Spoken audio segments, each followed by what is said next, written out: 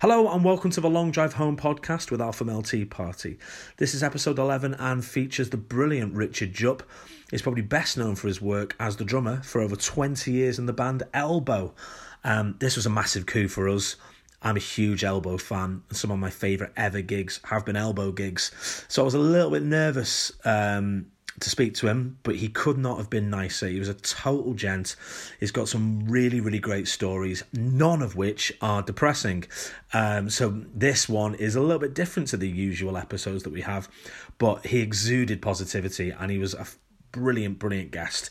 If you want to help us out by liking and subscribing to the podcast, wherever you get your podcasts, always helps. That's what everyone else usually says. You know, the proper podcasts. Anyway, without further ado, here he is and us three idiots. Enjoy.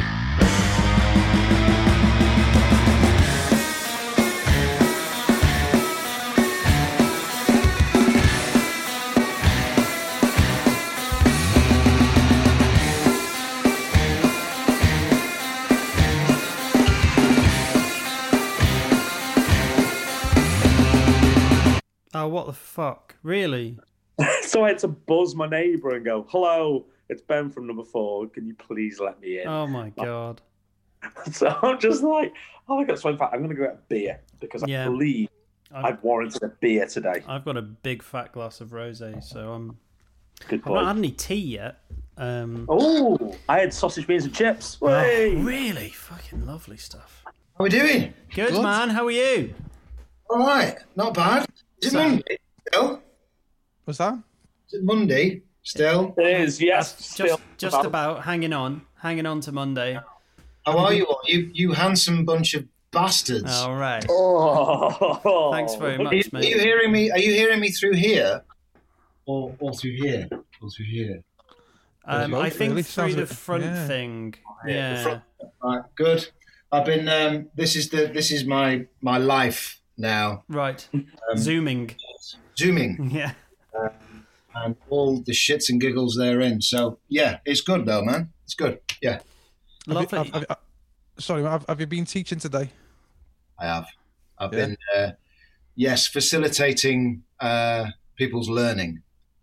Oh, Good stuff. like I've it. started doing a bit of that myself, and I don't really know how I feel about it, to be honest. I don't know if I'm good at it, but I'm trying my best. If they come back, I'm taking that as a win. Yeah, I mean that seems fair. Hopefully, I mean, you know when they don't put the camera on and you just don't know that they're there. Yeah, there's been some pretty funny stories about that sort of thing happening as well, isn't there? Like, Oh, who were those guys on Twitter? Pin, Pine, the band. or pins. Is It it? might be Pins. Yes, Oh, right. They Pin. might band. The two guys, the two. We are Pins. Okay, No, I they- thought Pins was someone completely different, to be honest. So No, it's not. I I'm think learning it's some stuff. completely wrong. It's these the two guys who do the Zoom fuck ups. Oh, I've I've seen not it, yeah, seen that. That sounds good. Fucking brilliant. You know, when you get somebody's arse just sort of passing. My wife was doing a. She teaches yoga. She does counselling and she's just doing a masters now. I mean, what is she doing at all? But you know, she's incredibly intelligent and beautiful. And yeah, she was doing a yoga class this morning, really early doors, 7:00. And we've had some work done in the house, and we don't have any radiators down. It's such a middle class thing. This we don't have any radiators downstairs.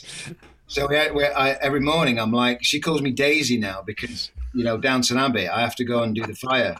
Oh, lovely. So again, what the fuck is my life turning into? Anyway, I do like it. I do love it.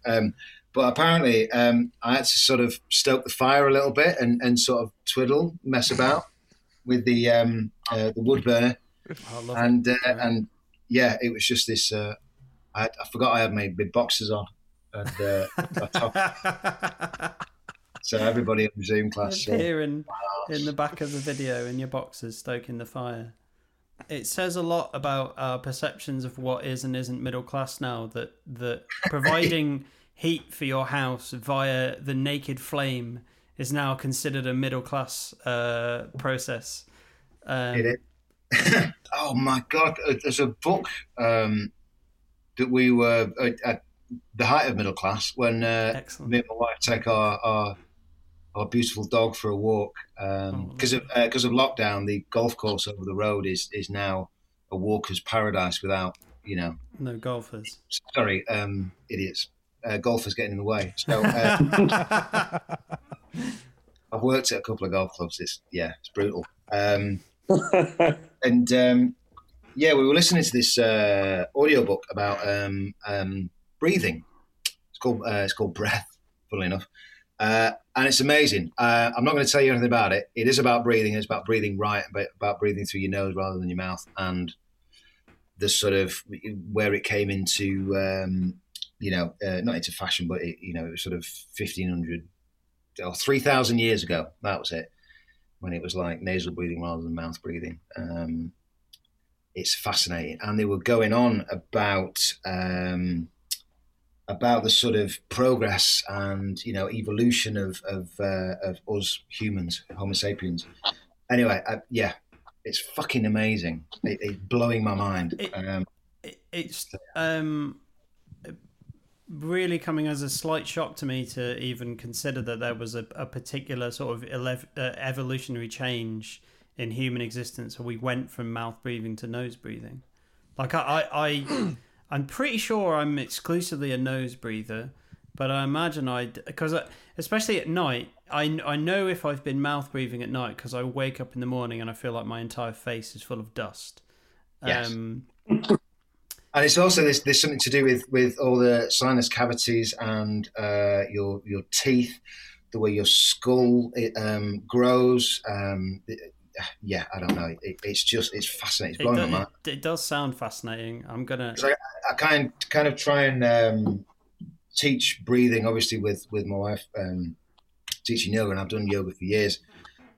Breathing when you're playing and when you're learning, and to keep the heart rate, keep the everything oxygenated, muscles and brain included. So when I'm trying to get my one-to-ones to drum through, and a little bit of posture work. I'm not really a sort of drum sergeant major or anything, but getting them to breathe right is essential.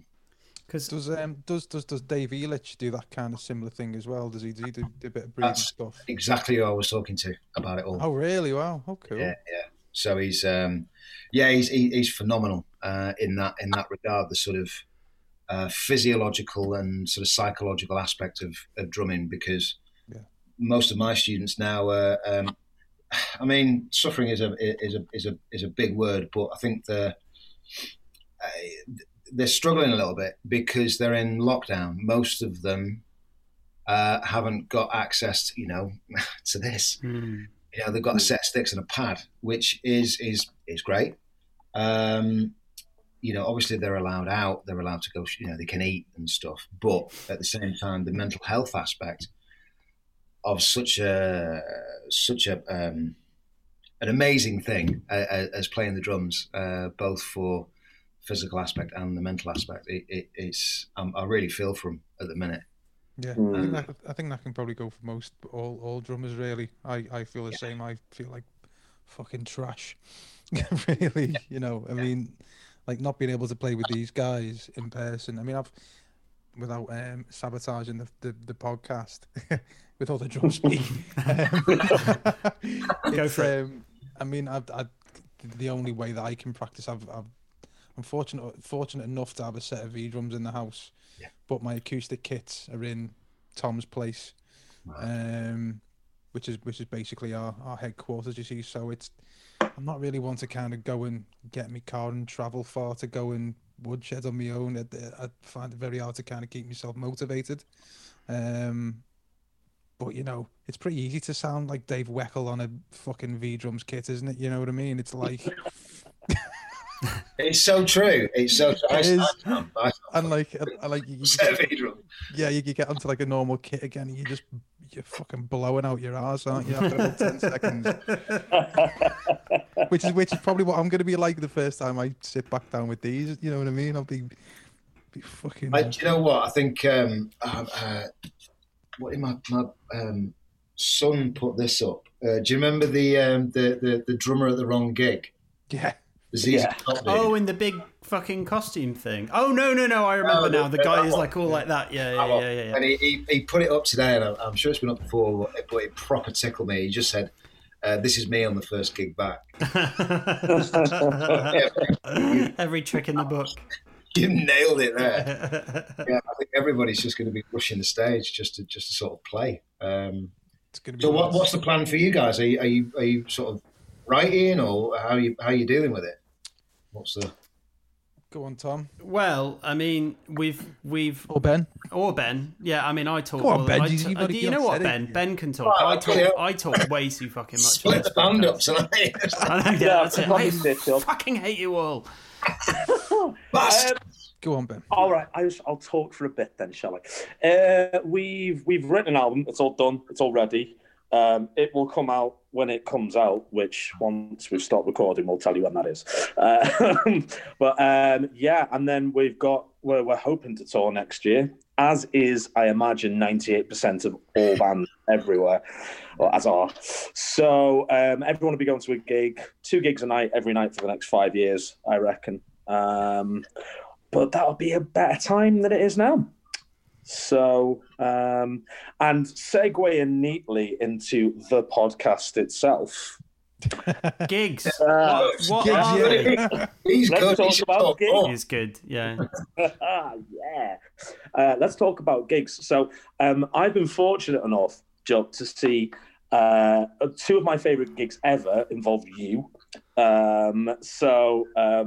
So I don't know if these will come up in your worst ever gigs.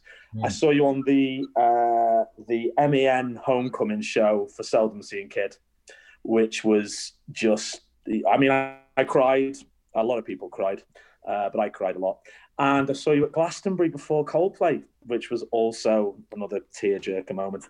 That was a good one. No, I don't know if they'll come into your worst ever gigs. However, I just thought I'd get that out there straight away. Doesn't sound like they would. I mean, they sound like good gigs, those 2 gigs. I'm going to hazard a guess and say. Yeah, those were good gigs. There was, when you sent the questions over, I was sort of giggling at what I could possibly pick out of a very large bag on both sides.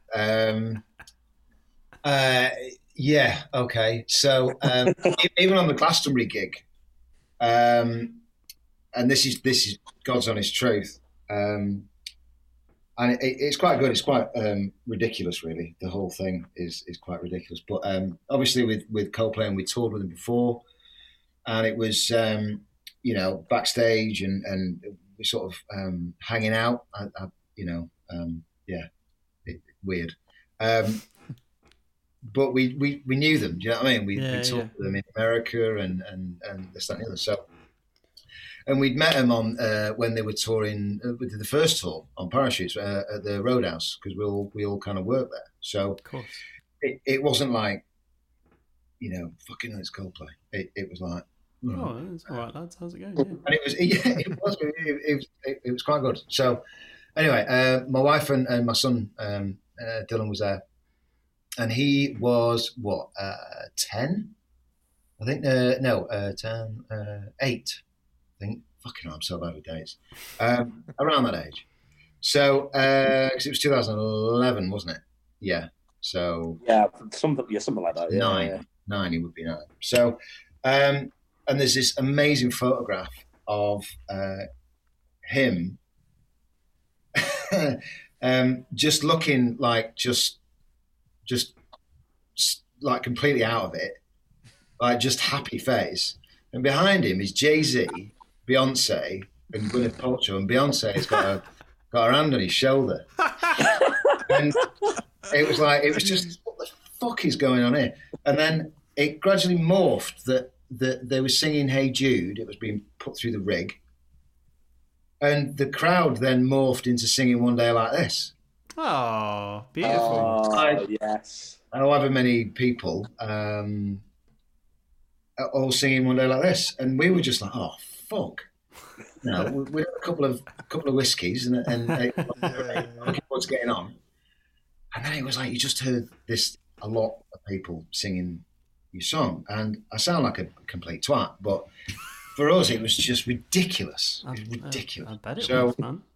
And then so we thought, right, all right, last ciggy, let's get on stage, back, right, see you in a bit, okay. And we went backstage, and then the intro music came on. And so I usually went on last because obviously the rise is like there. And there were also lots of people sort of stood at the side there, sort of on the stage. Didn't really look, because I was thinking, fuck, there's a lot of people. And I really shouldn't have had that second whiskey. And then, promptly tripped over the cables. You got those things. So you did that stumble run, like a dick. Looked around, and Beyonce was laughing at me. Amazing. Like before the gig, I just thought, well, I've fucked it now. That's the bad thing done. That's hilarious. So the rest of it was all right, thankfully. But yeah, and the worst, and the best gig was probably the first time we headlined. Oh shit, man! What am I going to say to this? Best gig. Best gig. Who's told you to talk anything about best gigs, Richard? Oh shit! Sorry, no. Is it worse? It's pretty negativity it's on this supposed podcast. To be not just the lowest you've ever felt. Shit, right. Well, you can. You know what? If you want to digress and fuck with the format for us and talk about your best gig. No. I'm sticking to it. So one of the worst ones was just the worst use of cocaine.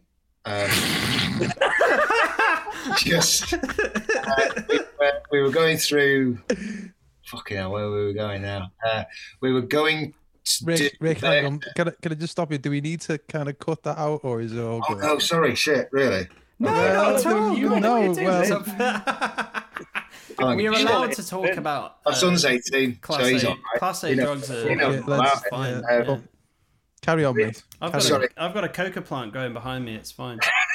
That's what reminded me. I wasn't going to talk. I wasn't. Obviously, up till the next day on the tour bus, and then we got to Werchter. I think we all had about half an hour's kip, and then we were going on stage. I remember the first song. I've embellished it. We had a bit of a kip, but still like rough as arse. Going on stage, and it's not that rock and roll, but got on stage, and it was Station Approach, and I remember sitting there, and the so Station Approach is a Yeah. And I sat there, and my shaker was moving, and it was coming through the rig. Just that. For fuck's sake. Because you have to hold it near the vocal mic. Yeah, of course, yeah. So it's just like this, like a rain stick. Yeah. Involuntary shaking. It was like a fucking Morecambe and Wise. It was brilliant. Les Dawson. Yeah. Wrong. That was great. Was this mid-tour, was it? No. It was like first couple of. I think we'd probably come off the UK and straight into Europe to do a Fezzy run, right? Because that's where you kind of make your money, really, right? Doing Fezzies and then getting into that whole sort of cycle. God, I miss Fezzies. Jesus. Oh mate, yeah, totally. Yeah, man. Seeing as we're on a downer. Yeah. I mean, great. Let's keep going. Let's explore that, Downer. It's all shit. Other worst gigs, probably, probably. I don't know. Unfortunately, it's been a while. It's been a while for me. One of the worst gigs was. Shit. I'm not going to tell you that one. Go on, mate. We're all ears. You can't We're dangle all that in ears. front of us. No, I don't know. Yeah. Oh, fuck. I can't do that one either. If you don't want to name and shame, you can give them pseudonyms. Give I people know pseudonyms. but I've only been in one band, so that's kind of. There was. I was in a project with keyboardist from Doves, Martin, and I don't give a shit now. I'm on a roll. I'm at Bailey's. Is that Peter Kay thing? And it was quite good. It was like a breakup band for me, kind of thing. Was this post Elbow? It was post Elbow. Yeah. And we'd kind of done a couple of tunes, me and Martin, and then we got other guys in. And it was all right. It was quite dancey. It was quite up. I was kind of enjoying, probably with hindsight, a bit of the attention, a bit of, making music and all this kind of stuff. And then, through whatever, we got it onto BBC Six, and Mark Radcliffe played it, obviously, because, proper history. Of course. And, it was getting a little bit of traction. And I was like, oh, right, no, fucking great. And then it just sort of disappeared, which in hindsight was the best possible thing ever. Let's put that right. But we did a couple of gigs, and fucking hell, no, just no. Like I'm sat there and I'm literally thinking, what the fuck am I doing here? Oh no! Oh man! Huh? Wow. Well, why was that then? Well, I kind of enjoyed it, but it was just. You played with the same people for 29 years, something. And it's terrible. Right down there, didn't I? Fuck all three of you. You poor bastards. And I was just like, no. And then we did a few more, and then it just turned into shit. And then I think Martin just was, because he was a part of Doves, and somebody must have had a word and just gone. I think we're going to knock it. Yeah. Fucking leave it. And it was just just so funny, but it was just like terrible at the same time. That kind of, I don't know. It was I don't know. It was just fucking bad. There you go. Very funny as well. Yeah. That was the benefit of hindsight. I still get people asking me, going, are you going to do more of that project? And I was like, no, probably not. Well, there you go. But not after you've slagged the project off on this, hugely listened to and downloaded podcast. Well, it's worldwide, this, isn't it, Lance? Oh, yeah, massive. Yeah.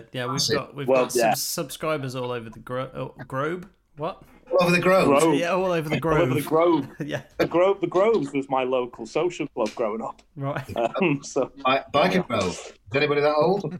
Anybody else? Yeah, I remember Biker Grove. I've actually seen the Biker Wall, which is a fascinating structure in Newcastle. If you ever get to go there, I was looking. It's amazing. Yeah, it's crazy. It looks like a sort of it's obviously like council housing or something, but it looks like a prison. It's really but sort of this weird architectural project. And I went up there looking for a bike shop to go and buy a bolt or something for my bike. I don't know why I felt I needed to do that. I was visiting a friend in Newcastle, and I found a bike shop in Biker Grove, hilariously enough. Wow. And the Wall in Biker. Whoa. Impressive bit of architecture. And the best part of that story is you thought you should tell it to other people. Yeah, well, of course, yeah. You should share it with the world. You know, No, honestly, with everything that's going on, thank you for that. Oh, but you're very welcome. I've got plenty more. Absolutely, like plenty more. You know, Richard, I'd like to sort of rewind the clock, because I think that you were actually getting quite excited about the idea of talking about your best gigs.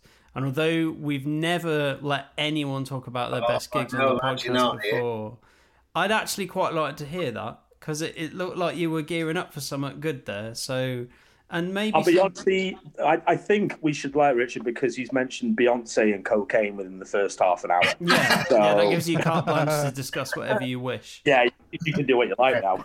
All right, okay. The keys to the kingdom. Cheers, boys. You're going to regret that, honestly.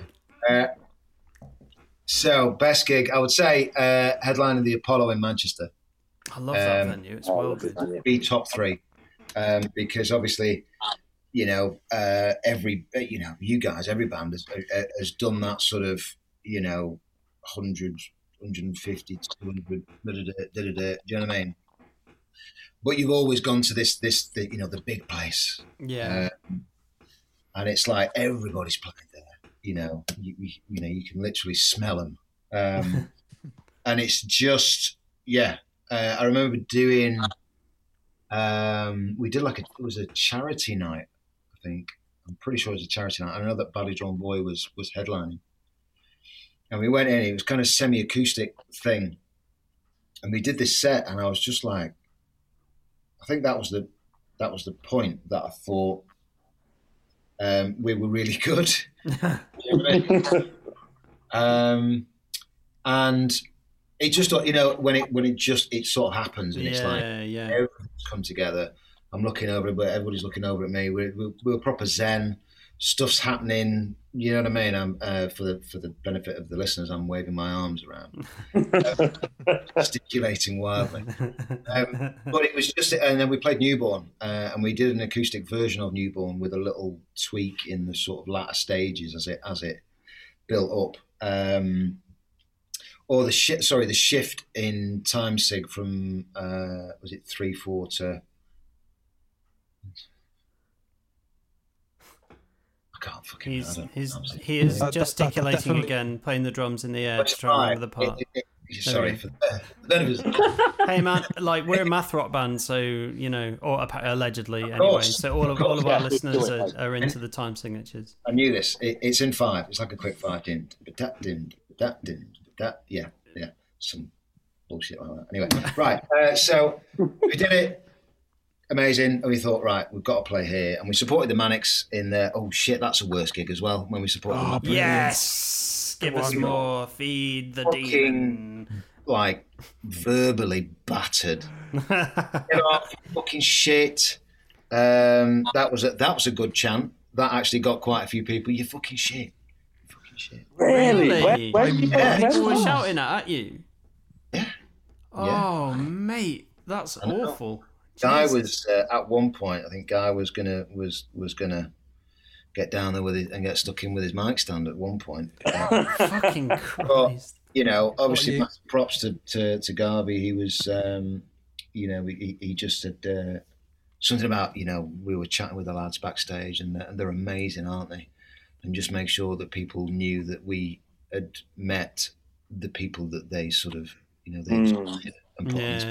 just try and get them on side a bit more, I guess.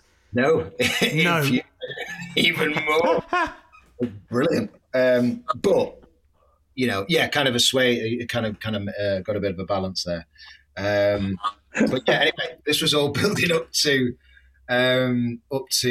sort of us playing the Apollo, and I remember we had gone, as important as being in a band and playing bigger venues and all the rest of it, and actually earning money off doing it, was the sort of the benchmark of getting your own truck to for your backline. It's like you going from your back of your Fiat Pandas to a mini Metro, and then a Maestro, and then a Maestro van, and then excellent, lovely British Leyland selection.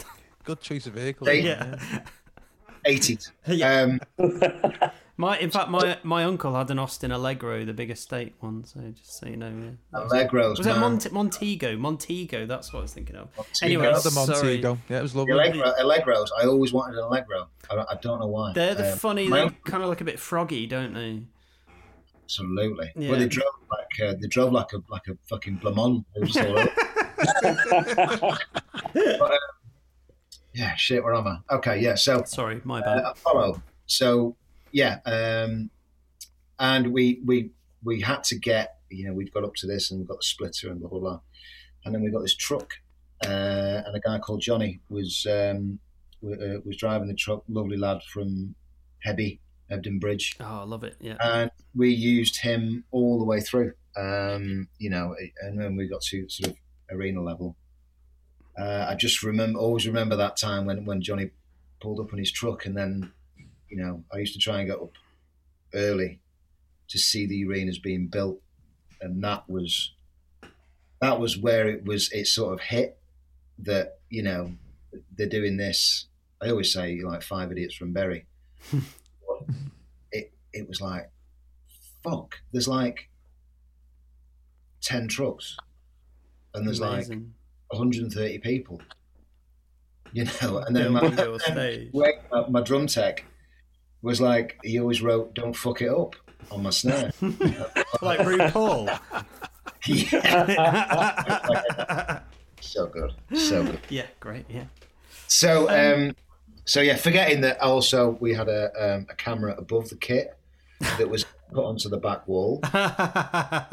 Great. Yeah. Everyone in the front row is just staring at "Don't fuck it up" on your snare drum. It's like Stuart Copeland. Do you remember Stuart Copeland used to write on his drum heads that, what was it, "Fuck off, you cunt," about Sting across his toms. Oh man! Can I just say that in a wit, that is very, very odd that you've brought that up, because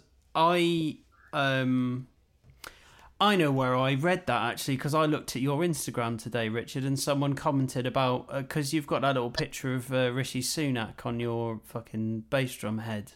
And someone commented about Stuart Copeland, and I was like, how have I heard? I've never heard that story before, and I've heard it twice in a day, and it's all because of you, Richard. So there we go. Excellent stuff. I will be invoicing for all these gags. Good stuff. That Rishi one was genius. I think one of my son's mates put that up, and then I tagged him in. Look at me, 47 years old, saying, "Yeah, I tagged him in." Yeah. What's the world become? Anyway, I did tag him in. All props to Matt Deacon, and I completely stole it and ran with it, and I got loads of likes and loads of followers. So yeah. I'm not sure who the originator of that photo is, because I know a guy who runs a studio in Scotland who was the first person that I'd seen put that up, and it looked like he was the originator of the photo because he didn't credit anyone. But then I'd seen it on. I thought it was the drummer from All Us in Love, my mate Connor. Oh really? But so this could be like who did it first, like the origins of jokes, and you never know where they come from. Well, if anybody listening to the podcast knows the origin of the Rishi Sunak's face on the drum head meme, please get in touch. Yes, please do. Get in touch. I'm going after the voiceover gig. Oh, I know. Yeah. That's shocking English, isn't it? Exactly. Greg, I remember you. You probably, we might have to bleep this bit out, but you. Well, you. So for context, Greg is assistant production manager at the what do we call it? Arena in Bloody Blah Town. Oh, the Bloody Blah Arena in where. In where Greg's from. And take that we're in. Oh my god, this is fucking brilliant. Okay, I like this. I like it already. Go on, Greg. No. What you did? We'll bleep it. Basically, right. So, I work in the so-and-so arena in Bloody Blah Town, and I was working on a Take That gig. So anyway, we were just like it was round about the time when the Manchester bombing was for the at the MEN, and I think take that we're doing two nights before they went to Manchester, or it might have been the other way around. It might be Manchester. No, it couldn't be the other way around. So they were doing 2 nights in Liverpool, in blah blah town. Sorry, and then Manchester. We saw him on that. Yeah, we saw him on that tour because Don was drumming for him. Donovan Hepburn. Yeah, great drum with him. Wow. Right. So I was the other way around. Fuck, I can't remember. But basically, whatever. Come on, happened, Greg. like, Take That had to pull the gig, but they left all their stage and all the rigging and everything all in there, and so basically we just thought, oh, fuck it, we'll go and have a little nosy around their stage and stuff, and we're down by the barrier at the front, and something catches our eyes underneath the stage because they were on like rising lifts on risers. Yeah, it was in the round. And each one of them, even the backing band was sunk. Yeah. And they were on one massive riser that went up and down, a hydraulic thing, and I think there was a few others dotted around. But anyway, we were looking underneath the stage and we see this like graffiti that's like etched, like painted onto the side of this tipped up flight case. And it said, "Howard, what flavour is your pre-cum?"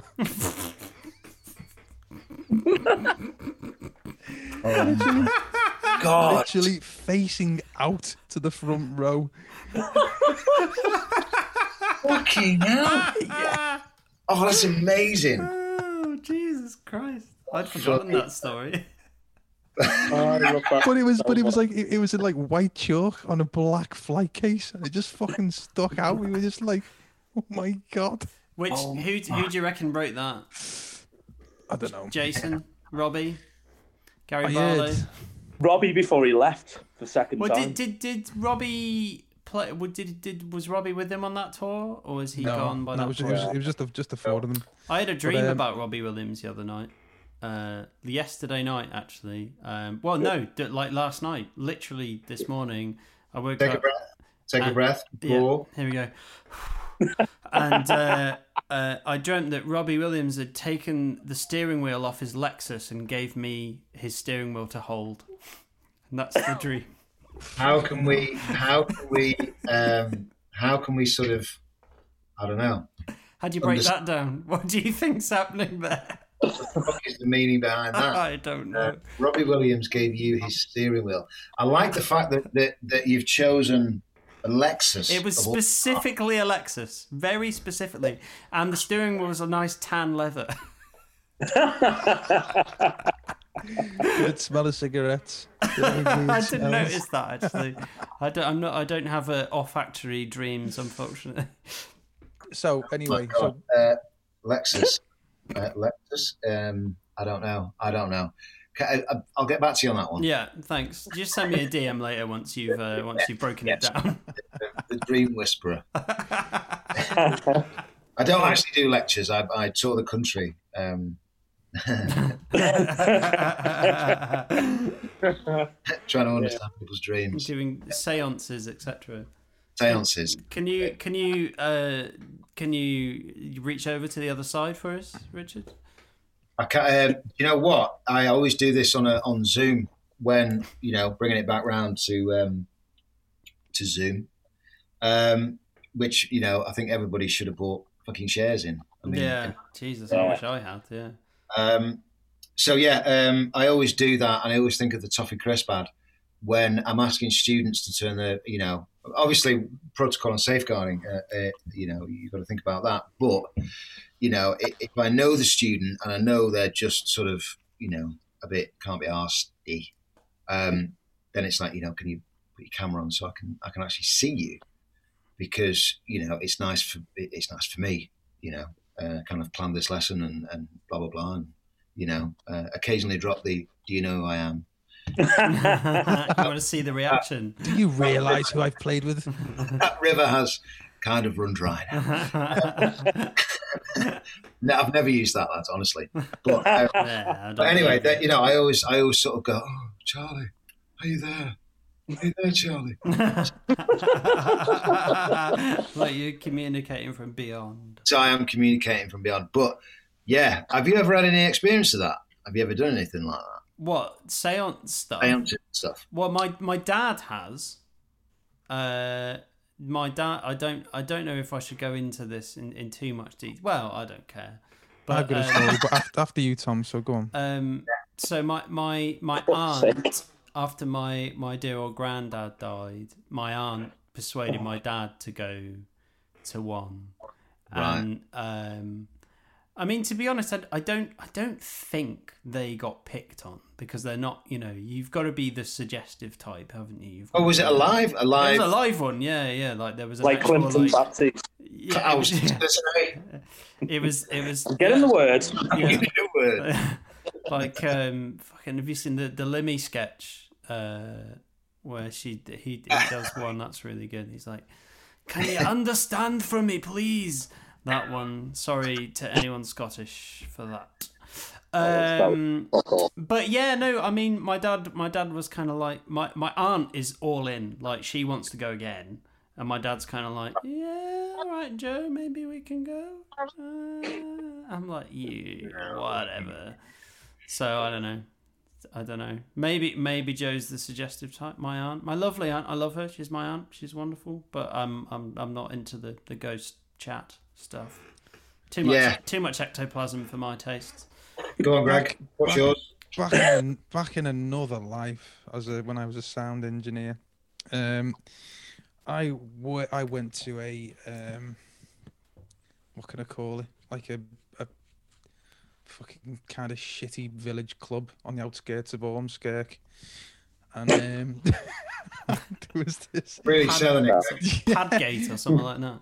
And there was like this like amateur dramatic kind of he was a medium. He might be like one of the big name ones, but I don't know who they are. Was it But Derek anyway, Cora?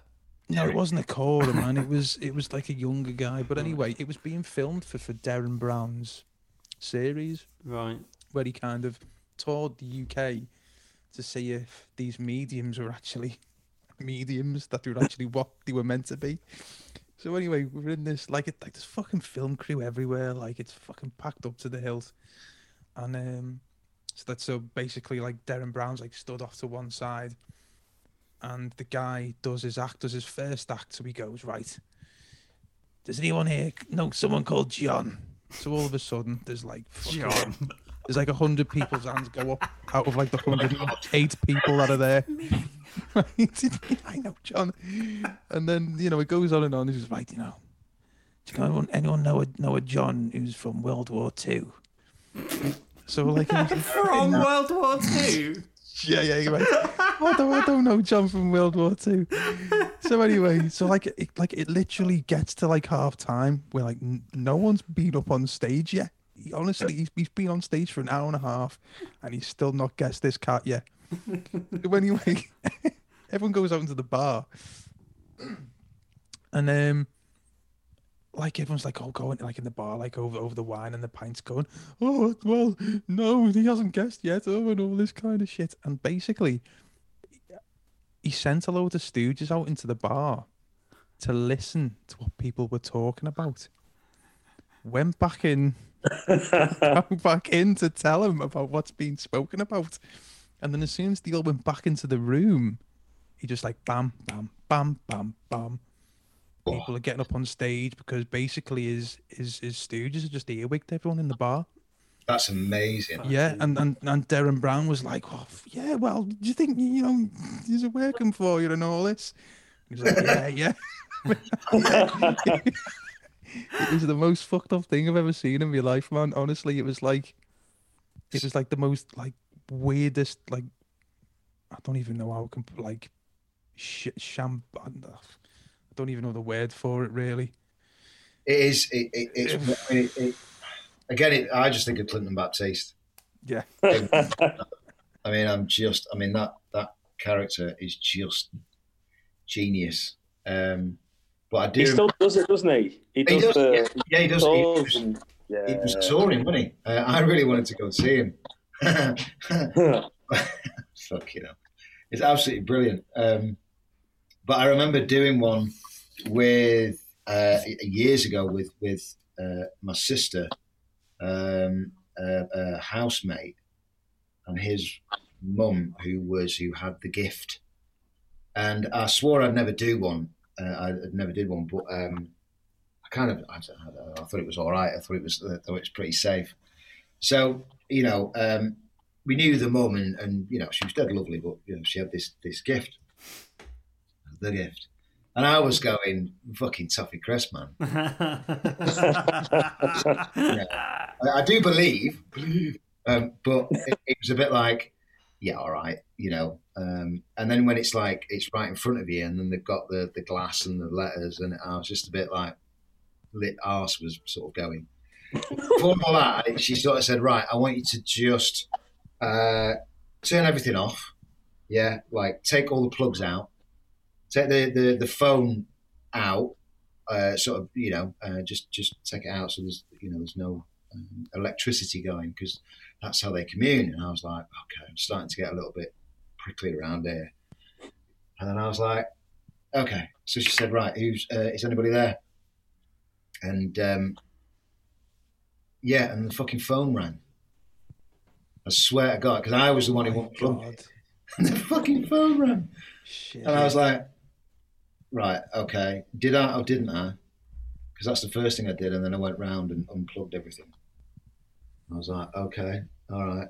And I went to look at the phone as it was ringing. I mean, shit, I'm getting scared now. And I'm in a shed like 10 feet from my house. And I'm like, fuck. As soon as I put my hand like to go and answer it, like you would, yeah, in effect, like, don't do that.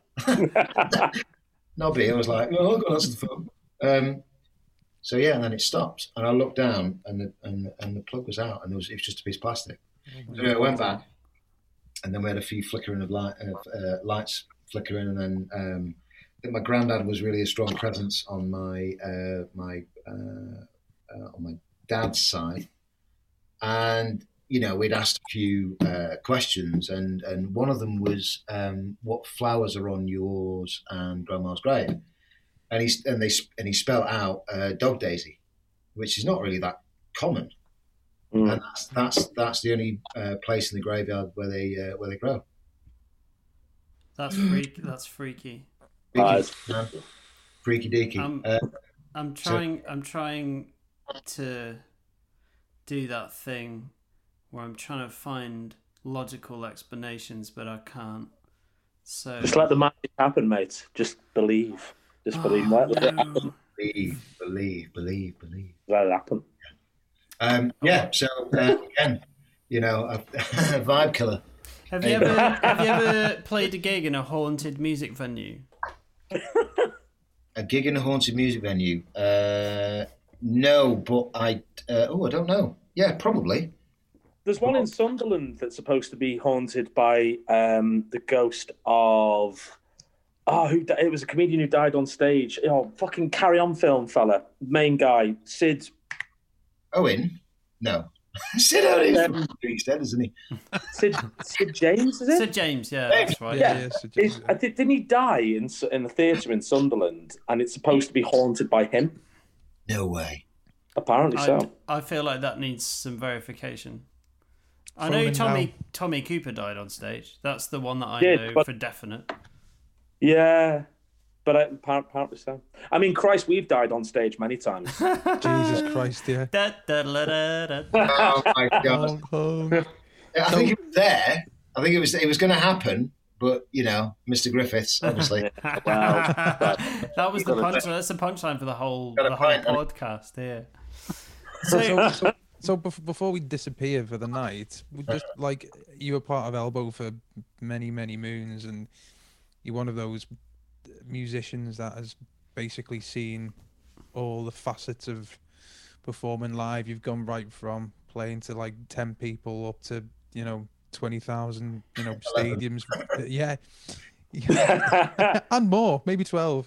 Going back to the early days. I mean, God, I remember getting one of those CDs used to get with I was like, remember the Barfly magazine? Oh, That used to get in like Yeah. Barflies, and I think they used to give away CDs with them, and I think it had Newborn on, Yeah. and it might have been 99-ish. Was it 99, yeah. 2000? 99, yeah. 99. How long had you been in the band for at that point, or was that pretty early on, or had you been going a few years? Been going ages. Originally, it was me, Pete, and Mark Potter, guitarist. So we kind of started in. Craig and Mark are brothers. Me and Pete had known each other since we were like 6 months old. Wow. I was in Prams. We lived on the same estate in Tottington, and Oh. yeah, I know. We'd known each other all our lives and through primary school, and then hooked up with Mark in secondary school in Tottington High, Totty High, and just sort of fell into the music room thing of just hanging around, and probably to get girls really, because Did you get any? and so yeah. And then that was it. It was the light. Should we be in a band? And then I was just started drumming. My uncle's a drummer. He's also a marine biologist, which is what I wanted to do. Wow. You wanted to be your own uncle. I wanted to be my uncle because he was fucking cool and he had a massive beard. Oh, did he? And both of them have massive beards, and I can't grow a massive beard. You've got a nice, tight quite little impressive, beard there. I actually. like your beard. That's very nice. Okey-dokey. Mine's got a big bald patch in here, just so you know. No, You can't see it. yeah, no, there, yeah, big Yeah. ball patch. It is a bit patchy. Mm. Anyway, Whatever. so yeah, I'm telling a story here. Sorry. My bad. So yeah, anyway, and then we went from playing Queen covers and all that kind of vibe, school assemblies, and then we sort of went to sixth form college. Guy and Mark were on opposite sides of the common room. They didn't really like each other because they were in different sort of crews. But mysteriously enough, we had music tech every Wednesday. So I was at Peel College in Bury. They were at Stand, which is just down the road from where we live now. And, we'd just go back and forth. And that was sort of every Wednesday.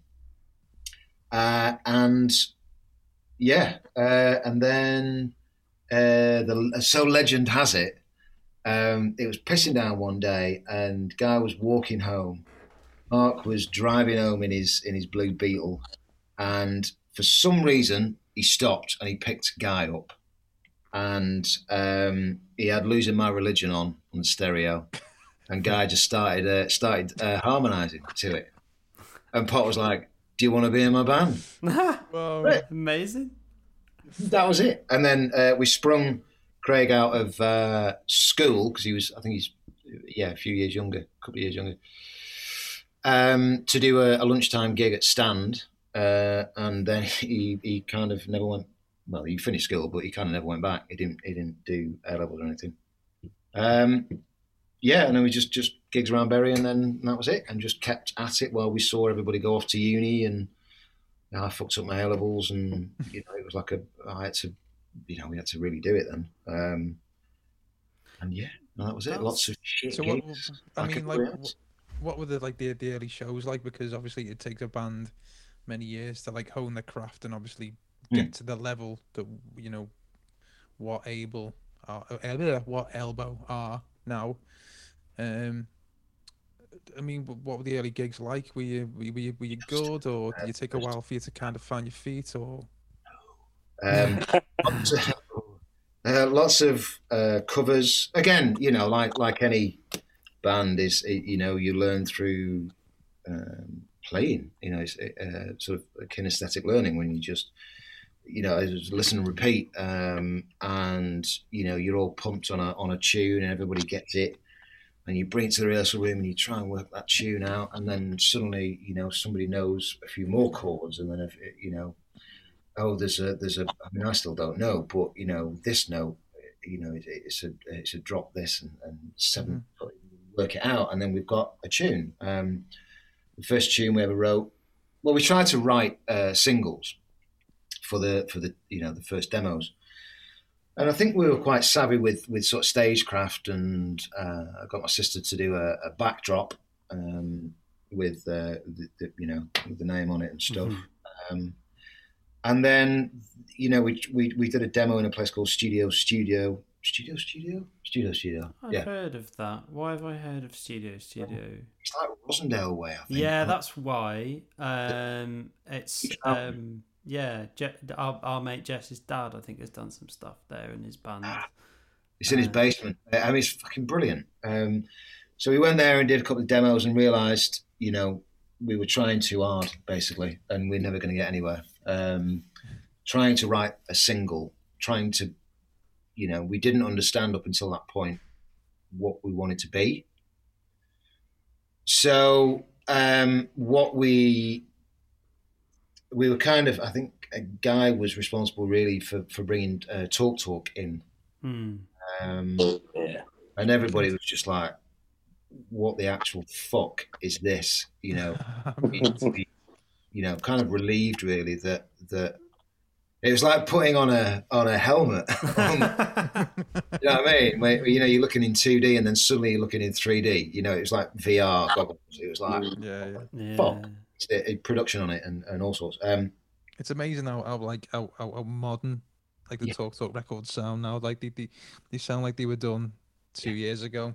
And that's the thing they will do in another 20 years. It'll just be how especially in an age where the production, the drum sounds were very tubby and dead and lifeless, and the Talk records are really full of life and really percussive and really loads of attack to them and really totally different kettle of fish production wise, I think, anyway. No, absolutely. It was seen as especially the drums and Lee Harris, and just as the foundational element of each track, and the subtleties. It wasn't about any sort of bold, grand gesture. It was about literally how can they cement the song. Provide that sort of foundation for everything else to sort of sit on and in and around the creation of space. So, and then that informed everything pretty much that we did in the early days. And then you've got the station approach and that wedge shape and dynamics and journey and all that kind of stuff. So it was really interesting for us to get to that point where it was like, okay, we don't have to try so fucking hard. It was a light bulb moment. Or actually, the difference between practice and perfect practice, where, you can sit there and do fucking 36 rudiments and this, that, and the other and never get anywhere.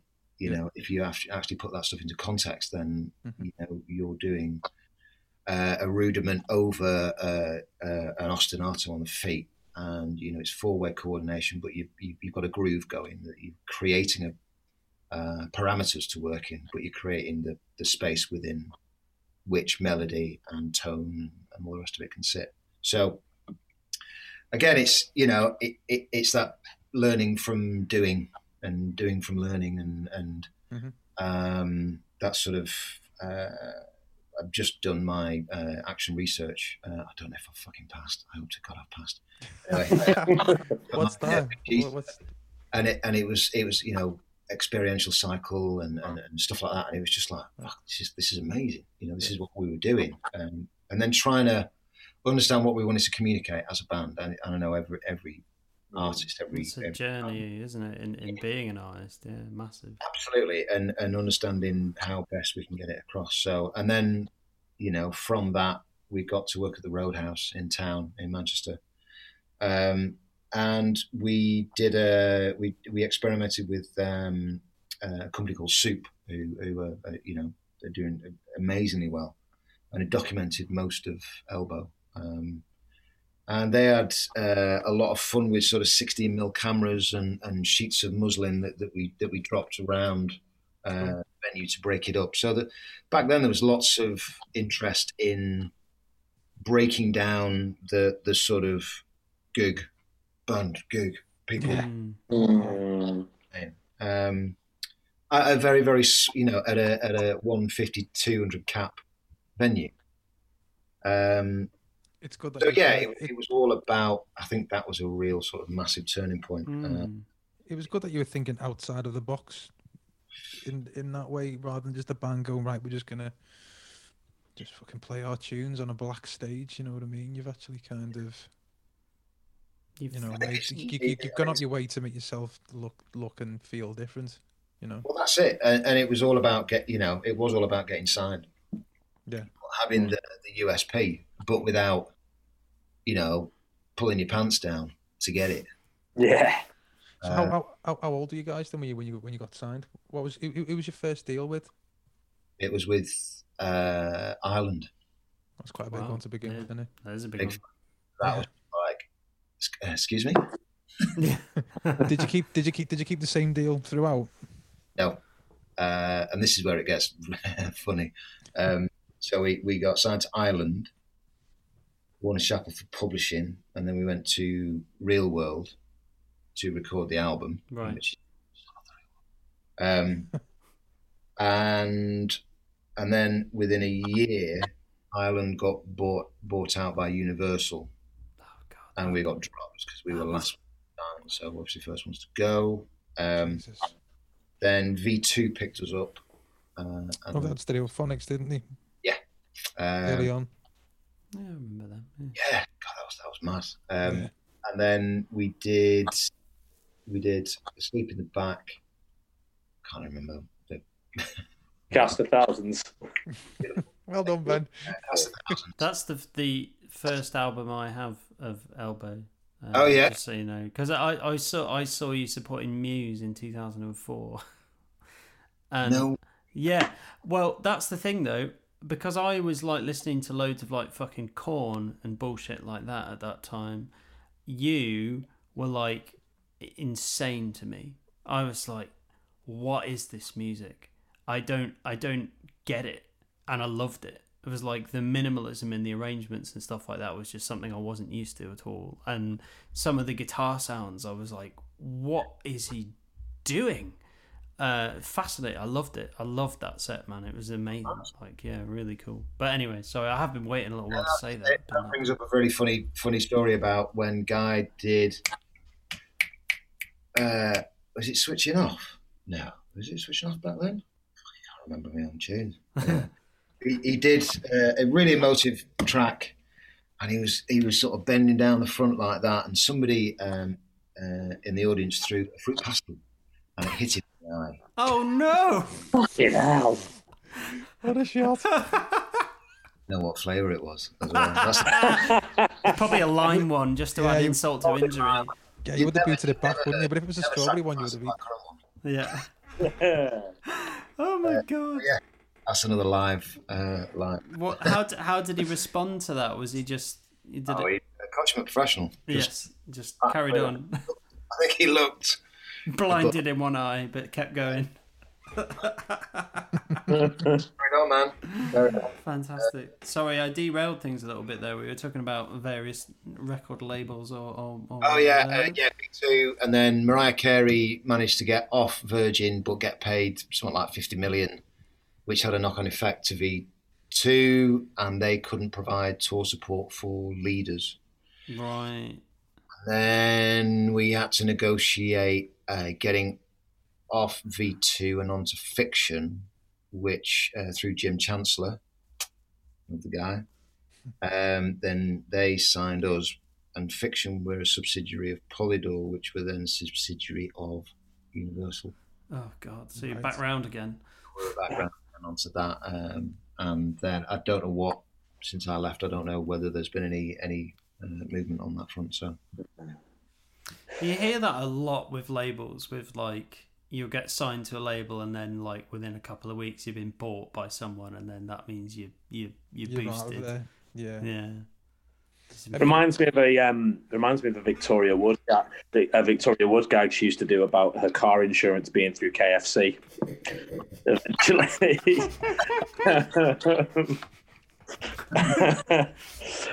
Before, because I know with time's dragging on, we've got shit to do. But before I haven't, I've got to lie down.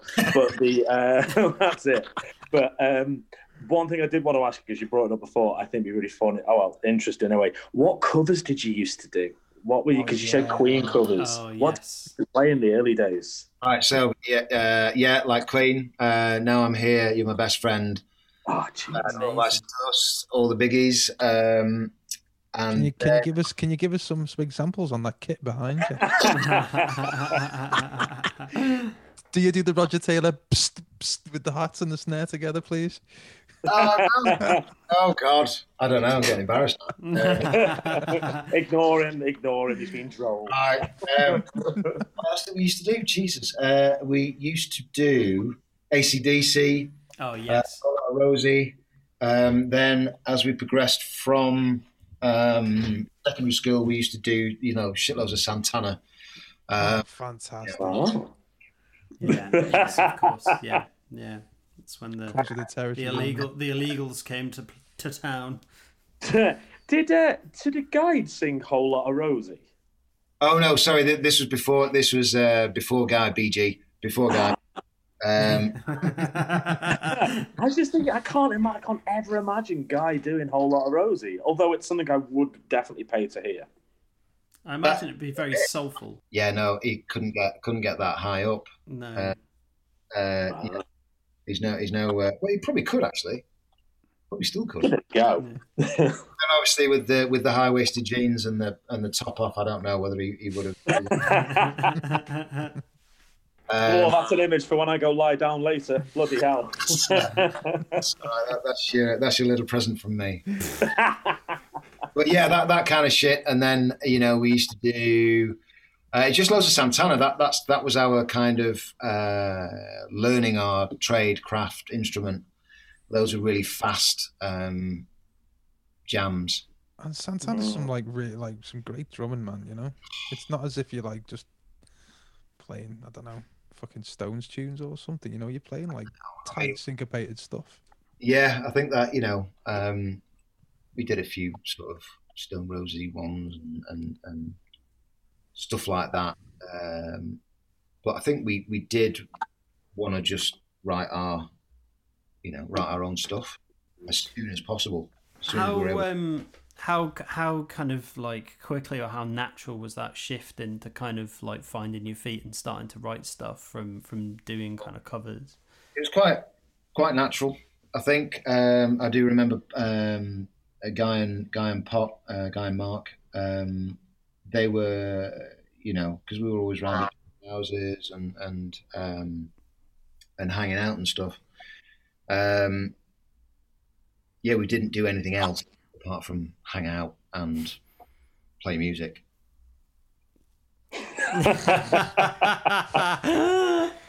Richard is just there for those listening in black and white. He's just gesticulated, smoking a cigarette.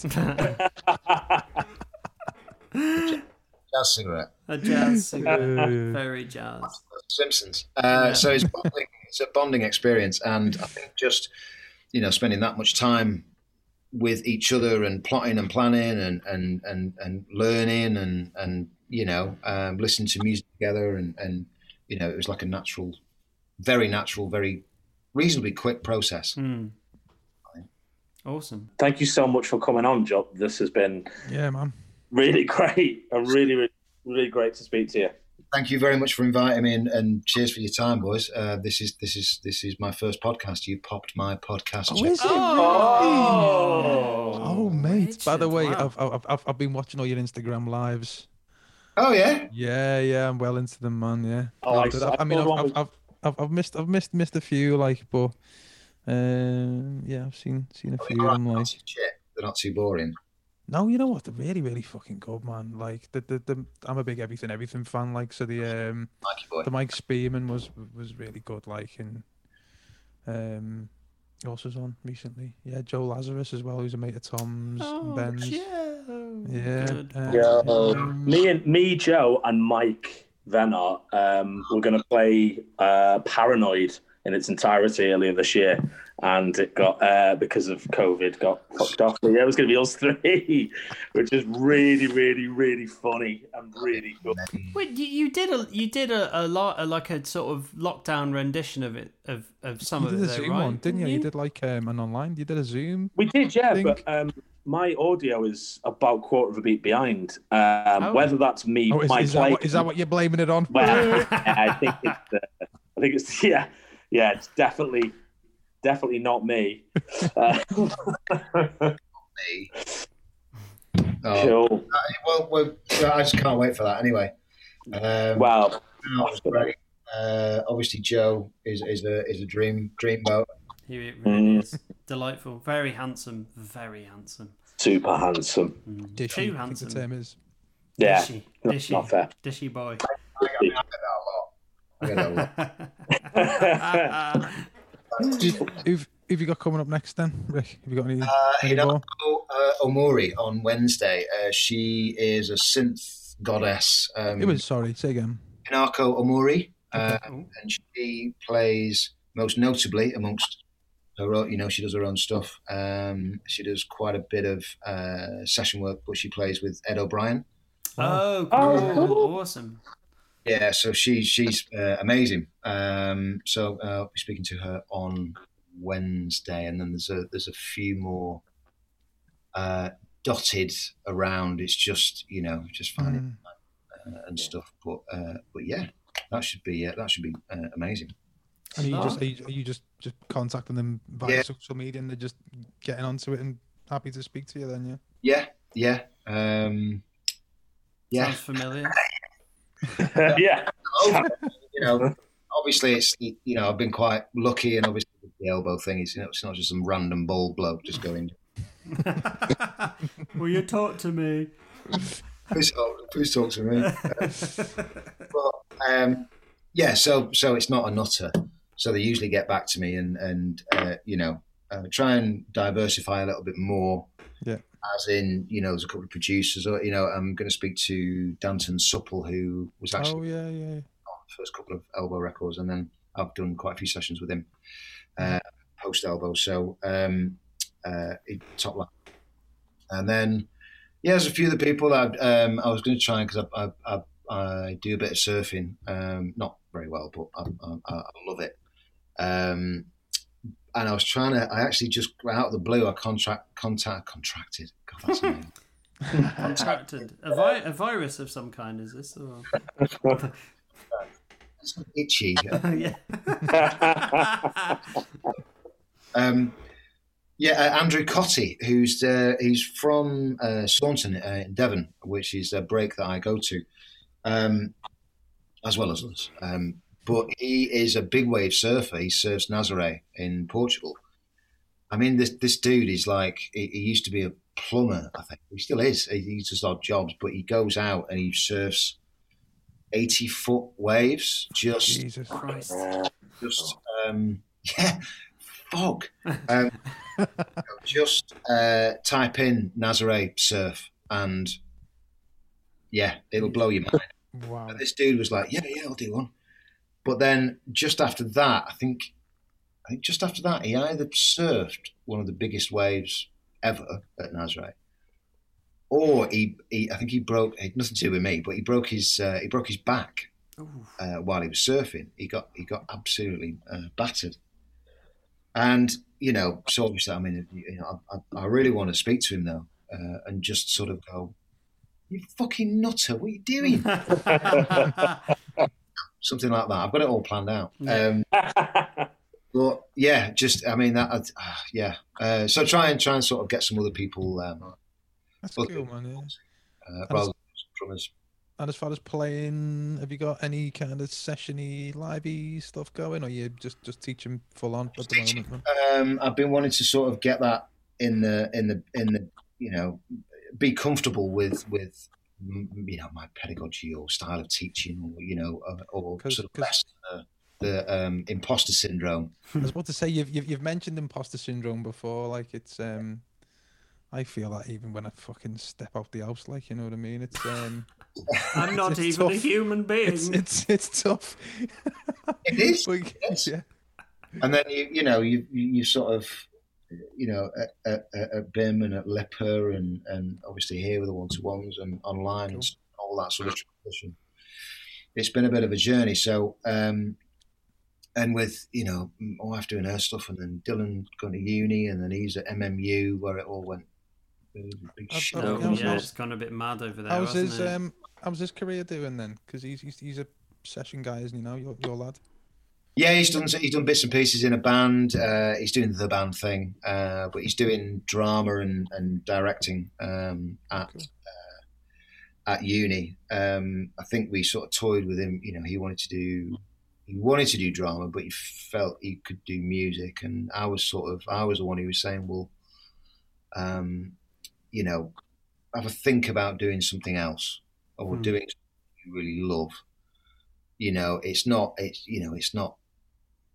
like the old days where it was like you go to uni and then you do that job It's like, it's kind of a, what he'll hopefully learn is all the grey areas, Yeah. And, it's a life lesson, isn't it? Absolutely. Plus, working with the drama and stuff and he writes screenplays and stuff. And that gives him the freedom to express on the kit what he wants to express on the kit, as opposed to the two morphing and then maybe theory possibly getting in the way. I mean, you don't know. I don't know. He's a great little player for what I've seen. Do you know what I mean? Really, really good. Yeah, I don't know where he gets that from. So.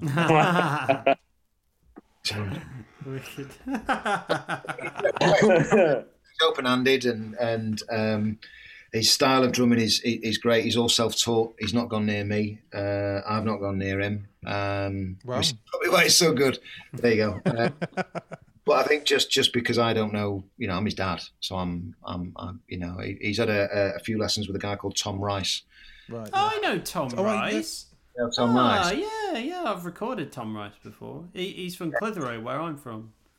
Oh, right, okay. Yeah, that's mad. That nice sound. Top lad. I mean, when I put on the drum master classes, I put on a few, Dave Illich and Thingy Bob.